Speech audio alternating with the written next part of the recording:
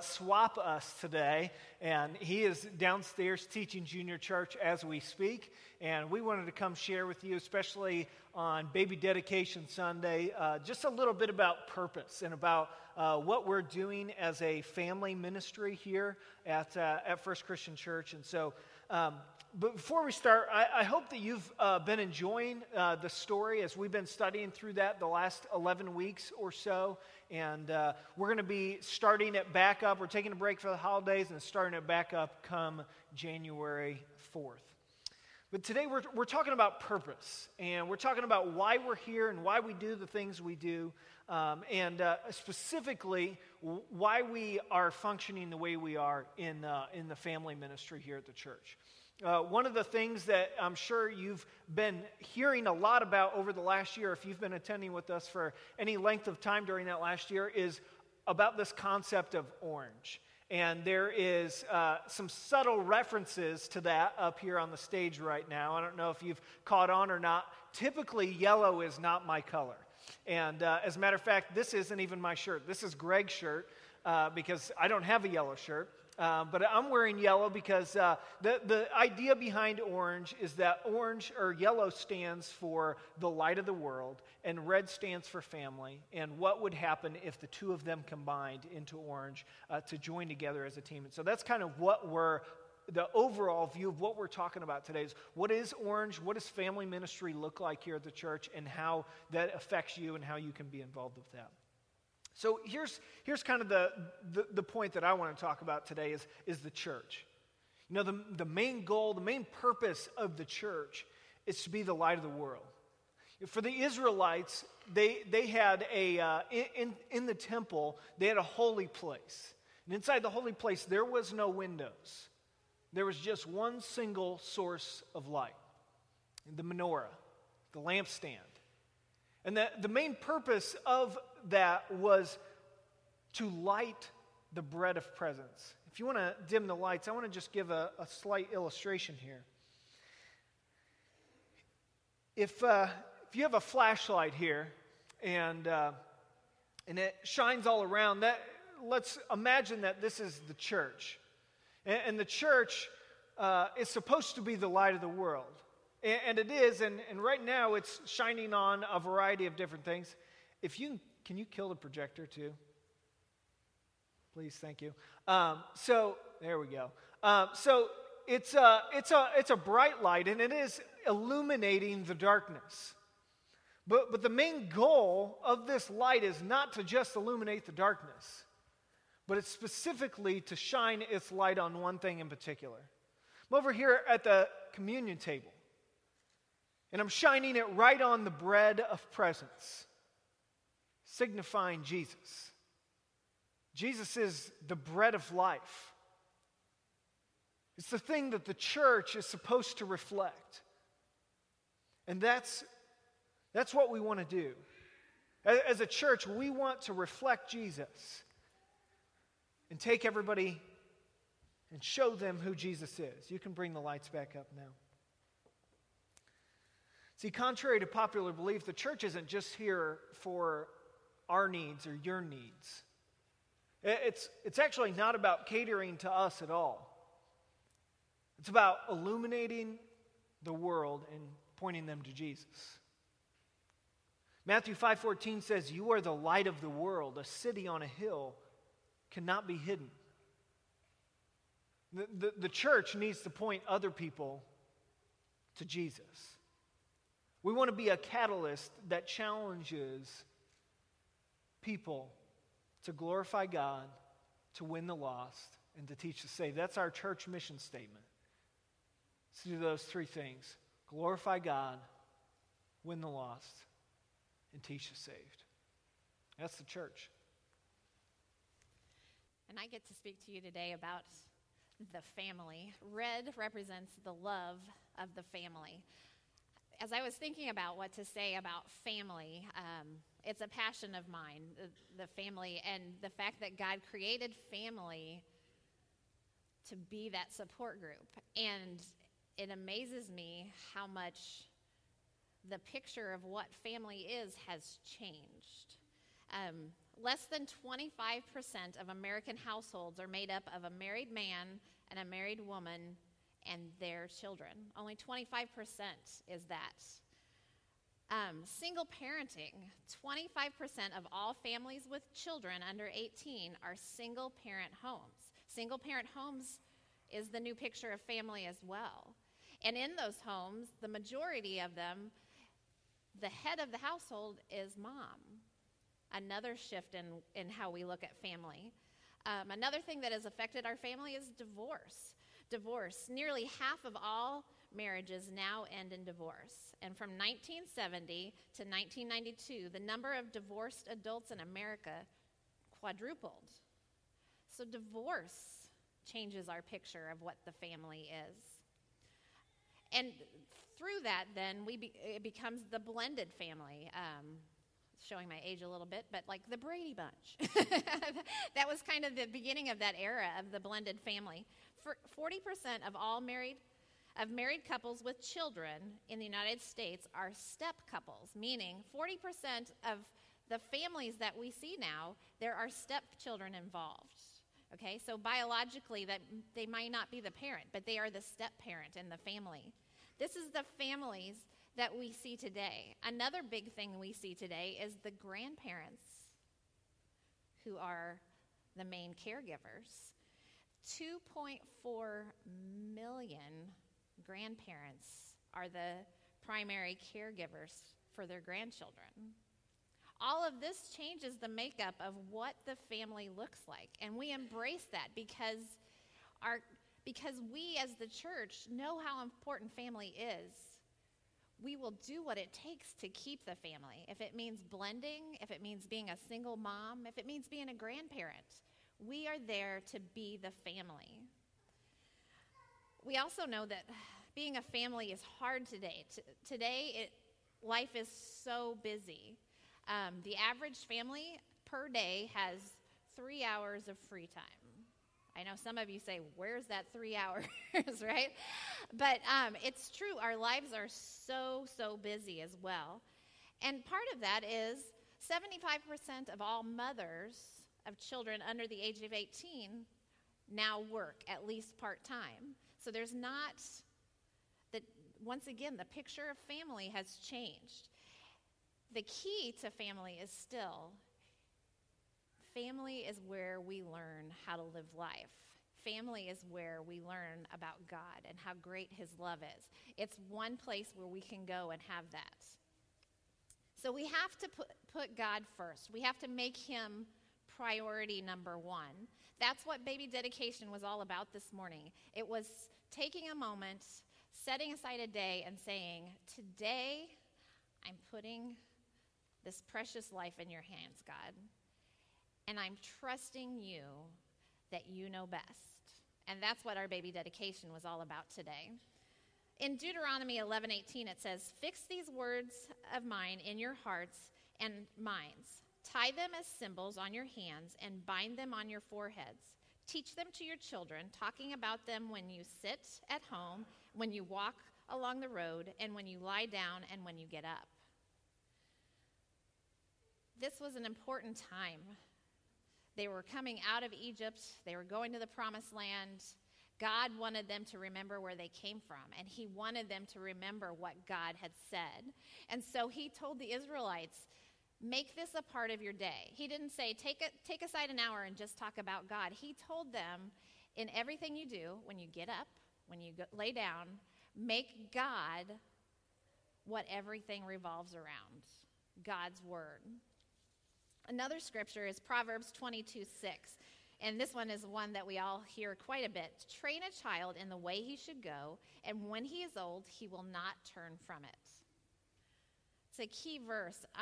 In this past year, I've learned once again what this verse really means. Most of you know, in this past 2 years, my husband had a stroke and passed away this past year. And through that time, I went and did some grief counseling. And in that grief counseling, I thought, okay, I'm going to be talking about my loss. That's going to be the key thing. But the thing I learned through this counseling was what they wanted to know is what I learned as a child. How did I learn to cope as a child? Because in moments of crisis, what you learn as a child is what you turn back to.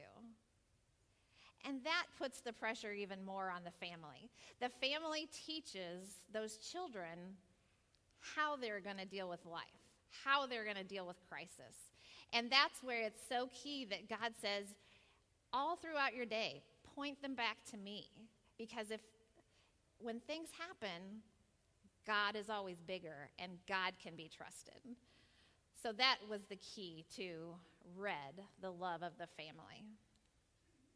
So at this point, we have talked about the truth that is found in God's word and that in which the church operates and believes in and trusts in. And Adam talked about that. And now Shelley talked about the reality that we all live in. The reality that we live in our families and in the communities. And much of that reality is brokenness. And so what does it look like if it's true that the family has a great impact on the development of a child and or student, yet the church also can have an impact? What does it look like if we merge those two influences together rather than, in some ways unintentionally, making someone choose church or their reality? And in a lot of cases, when someone gets put into that position, they choose their reality. And that's why a lot of them walk away from their faith. So, what does it look like if we as FCC Clinton, instead of making people choose church over reality, what does it look like if we help them figure out how, yes, this is your reality, but this is also what's still true? What does it look like if we think orange? So I want to start off by explaining to you ways that FCC is currently responding in this whole orange thing.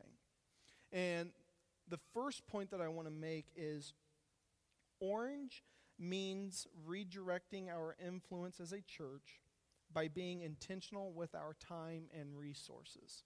So if we're going to think orange, we got to do that. And an example of this would be date night. Date night happened almost 2 weeks ago now. And in the planning process, I told key leaders, ministry leaders, I do not want you to spend a bunch of time in organizing the world's greatest craft that requires you to drag a bunch of stuff out of a cabinet and put it back in, and then you got to clean up while all the kids are terrorizing the room. Or I don't want you to organize this fun game, but it requires a ton of prep. Because at the end of the day, date night was intended for people who are leading their family to spend time with a special someone and invest their time in that person. Whether that is a married couple working on their marriage, or single mom, or a widow, we as a church want to encourage the church to spend time with those special people. And in the meantime, if you have kids, we'll take care of them. So, date night wasn't determined whether it was successful or not by how fun of a game we had that required a ton of prep. In fact, the less prep, we had our adult volunteers. They weren't stressed out.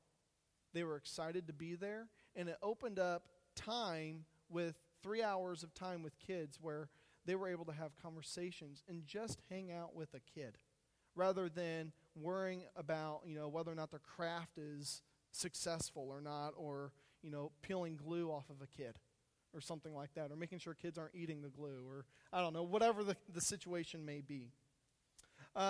Another example would be the orange room, which was mentioned in the video. There is a room right outside the junior church room by the check-in where we encourage the ministry leaders to let us do the shopping and organizing and all the printing of papers that you may need for your lesson. And we will organize them in this room so that when you show up to church, you just need to get your materials and then get with your kids, rather than having to do all that organizing piece. Let us take care of that so that you can just show up and invest in the kids that you're with. You didn't sign up to do the shopping. You signed up to work with kids in beginner church. So we want to make sure that we do that as well. And then a support system. You may notice that Shelly and I wander around the building a lot on a Sunday morning. It's not because we don't have anything else to do. It's because we want to make ourselves available to as many people as we can on a Sunday. That way, when things go wrong, because they will, that they know that we're there for them and that this is a team effort and that they're not in a room by themselves with a bunch of kids and nobody knows that they exist in the building. But we want to make sure that we are there for them and that they know that we're there for them, and we will try to figure out how we can minister and work with kids the best way possible. Sometimes you may notice that I've got this black radio on. I don't wear the black radio to feel cool. I wear the black radio just in case if something does happen, someone downstairs while I'm in the sanctuary can call me and say, hey, we've got an issue or whatever, and we need your help. Each main room has another radio that they can call just in case if they need help. Just another way of building a support system for our volunteers. The second point that I want to make is Orange requires us to bridge the gap between human relationships that's created by the broken world. And this is what you'll find if all you have is red. If all you have is red, you're just going to see brokenness. But then when you combine truth that the church believes in and preaches, and you bring that and merge it with the red, one thing that you have to understand in doing that is understanding the family unit and how the family is made up. And Shelley already talked about how families today, they are different than the way families looked 10 years ago, 20 years ago, and so forth. And so because of that, if we're going to minister to children and students, then we need to change the way that we do ministry. The way that we think, we got to change the way that we operate in order to meet the needs of the family, because the family has changed. Another thing that we have is the parent toolbox. It's this thing right here. It's been sitting in the foyer for maybe 2 months now, and we put resources out for anyone that can help them with their family, maybe new ideas, different blogs that we find, several different resources, even children's Bibles that, if you don't have a Bible at home, we've got Bibles available. There's little pamphlets that help explain Orange philosophy and Orange strategy, because there's a lot there. Even after today, you're not going to fully comprehend Orange. There's a lot of it that I don't understand, and I'm still trying to learn. So we've got that available to you. But you can find this in the foyer every Sunday, and we try to put new resources out there. If nothing else, you may find a blog that will encourage you on your marriage or maybe some type of family issue at home. At the end of August, early September, we did home visits. Shelley and I did home visits with incoming first grade, and Adam and I did an 8th grade transition dinner at Clinton Monocles. And the reason why we did that is because we realize that these are pinnacle moments in the development and life of a child. And we want to make sure that we are there for them. This is a tangible way of how we're trying to bridge the gap between our reality in the church within our broken relationships.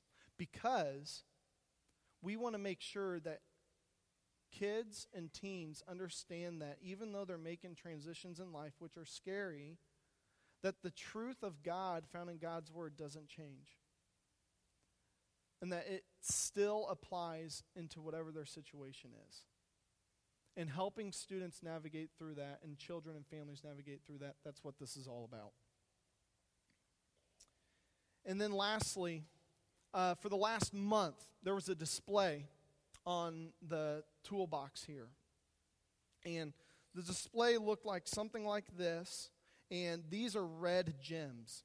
And these red gems represent the number of hours that a family is around their child and or student in 1 week.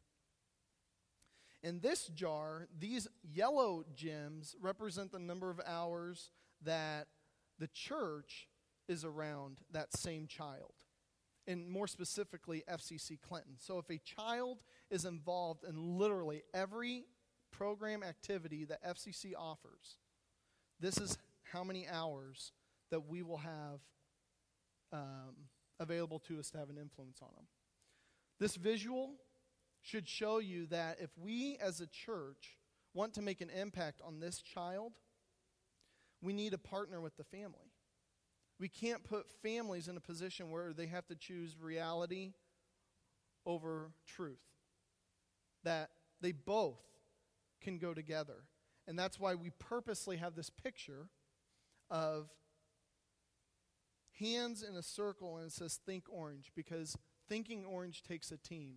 And in order to bridge these two together, it takes a team effort. That's what that whole display was supposed to communicate. Hopefully you saw it. Maybe you've checked it out a little bit. But the last point that I want to make is that orange is meant for everyone. Orange is not just someone who is, a child, a teenager, or maybe in a young family, and they're between the ages of 30 and 40. Grandparents, as Shelley explained, play a huge role in the life of the family. And I even mentioned this past week that I would love to have a grandparent figure in every children's ministry area, because there's something that a grandparent can do that nobody else can. And I don't even know what it is, but there's just something with grandparents. And so orange is meant for everyone. And one of the greatest examples is Genevieve Farnsworth, who we just celebrated at the beginning of the service. Genevieve was committed to this church, or has been and still is, for 60 years. And she was also consistent. And Genevieve wouldn't use this word only because it's new lingo around here, but Genevieve has been thinking orange for 60 years. She has made herself available to so many families in this community, and she understood the impact of consistency. She understood that children need to know who's going to be there when they show up to church. There's so many people that come and go from our lives, and if there's one place that kids can depend on, it should be the church. And Genevieve understood that. And there's something about welcoming a child and someone smiling at them and taking their hand, and even though that they're crying and kicking after mom and dad drop them off, and she just calmly holds them, and you know what? 5-10 minutes later, they're fine and they feel comfortable. Genevieve has been thinking orange for quite some time, and because of her commitment and her consistency, she has left a great legacy on this church and this community because of that. And then the second example of how orange is for everyone is just a personal example from my life by a guy, his name was George Brown, and I was in 5th grade out at Little Galilee. And George Brown was, from the perspective of a 5th grader, maybe 70, I don't know. But needless to say, he was older and wiser, and he took the time to sit down with me at the bell out at Little Galilee and explain to me what it means to be saved and have a relationship with Jesus. And as far as a 5th grader goes, he was far removed from my reality. He didn't know what was going on in my 5th grade classroom. He doesn't know what I'm doing on, the baseball field or what have you. But George took time to just sit down with me and make himself available. And so thinking orange sometimes is just carving out time and making yourself available to a kid or a student. Not always having the answers, but making yourself available. And George was thinking orange too. When planning this Sunday, the three of us were just discussing how we were going to chop up the message. And one of the things that we agreed on was that we need the wisdom and life experience of people who are older than us to help us do ministry here. That this orange thing, some people may be tempted to just think it's for those who are just parents right now, or have kids, or it's just for children and teenagers, and I'm far removed from them. Well, George Brown was far removed from my life. but he was thinking orange. Genevieve Farnsworth, she was thinking orange too. And we need the wisdom and experience of people to help us, because we don't want to rewrite what's already been in the history books. We want to figure out what things we can do now to help launch us into the future and meet the needs of families today. And so my last point is this, that we don't just want to think orange, but we want to do orange. And hopefully after me, blabbing for the last several minutes, you realize that we're really trying to take steps. That this isn't just a philosophy, because it is a philosophy. It's just a different way of thinking. But when you merge that with the truth that's found in God's Word, it really can be powerful. And we really believe in this, and we're trying really hard to be doing orange and not just thinking it. So here's the why. The why is because of Jesus. I want you to pull out your family ministry card. It's in your bulletin right now. And this is what it says family ministry is. It says family ministry is an effort to synchronize church leaders and parents around a master plan to build faith and character in their sons and daughters. We need more people in this world to follow Jesus. We need to train up all of this new life that we had up here on stage this morning. They need to know Jesus. You've heard that phrase, it takes a village to raise a child. And we believe that, but more specifically, we think it takes a church. And it takes a partnership between church and family. I love what it says on here under a couple of the bullet points. No one has more potential to influence a child's relationship with God than a parent. And no one has more potential to influence the parent than the church. We want to be in a partnership. We want to help you as parents, as people that are influential in students' lives, to follow Jesus more yourself, and which in turn you can help others to follow Jesus. That's discipleship. 1 Timothy 2, 3-6 says, "This is good, and it is pleasing in the sight of God our Savior, who desires all people to be saved and to come to the knowledge of the truth. For there is one God, and there is one mediator between God and men, the man Christ Jesus, who gave himself as a ransom for all, which is the testimony given at the proper time." This morning, we want you to be encouraged to follow Jesus more, but also to know that you have great potential, enormous potential to have an impact on the lives of those here in this church. Even if you don't have children directly involved in the ministry, we want you to be a part of their lives.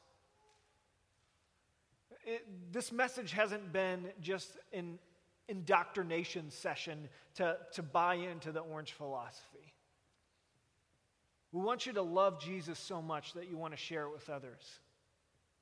And others including people your own age, but also others including little kids. It's about Jesus this morning. He's the reason we're here. Let's pray. Father, we thank you for Jesus. We thank you that he means so much to us. We thank you for the way that he's impacted each one of our lives, but Father, also for the way that he's going to impact the lives of our children. And Father, right now I ask that you would just bless this morning. God, you would bless the lives of little kids that were on stage. Would you be with the parents as they try to guide their children in the way that they should go? And would you allow us as a church to partner with them? Father, that in the midst of this broken world, that you come in and redeem the families that are broken. That you would redeem the fact that, God, that we mess stuff up all the time. God, may we just worship you this morning. Thank you for your grace and for your truth. It's It's in your name we pray. Amen. We're going to stand and sing now. And all together we're going to proclaim these truths about our God as one body of believers, as several different generations.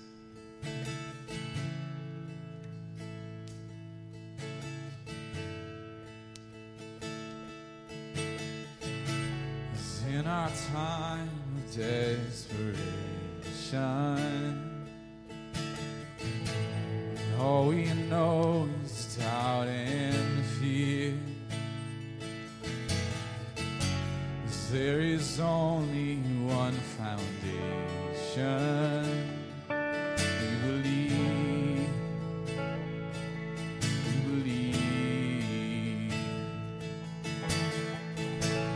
In this broken generation, when all is dark, you help us see. There is only one salvation. We believe.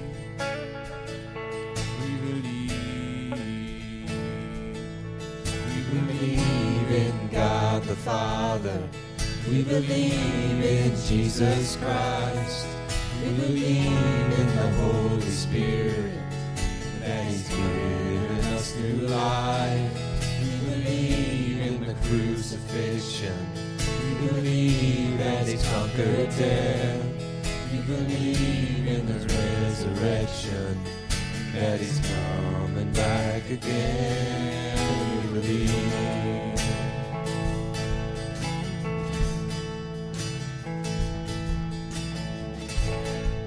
Let our faith be more than anthems.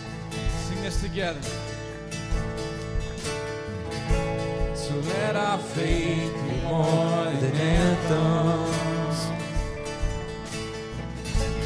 greater than the songs we sing. In our weakness and temptations, we believe.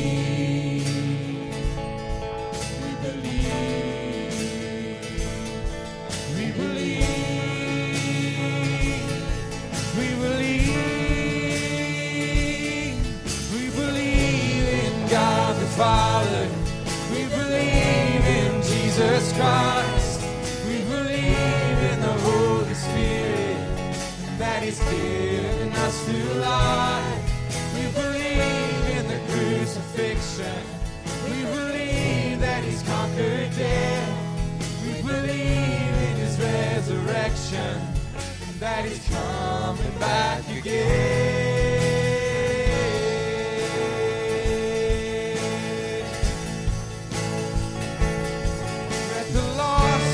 Found and the dead be raised in the here and now. The love in vain, let the church live loud. Our God will say, we believe, and the gates of hell shall not prevail.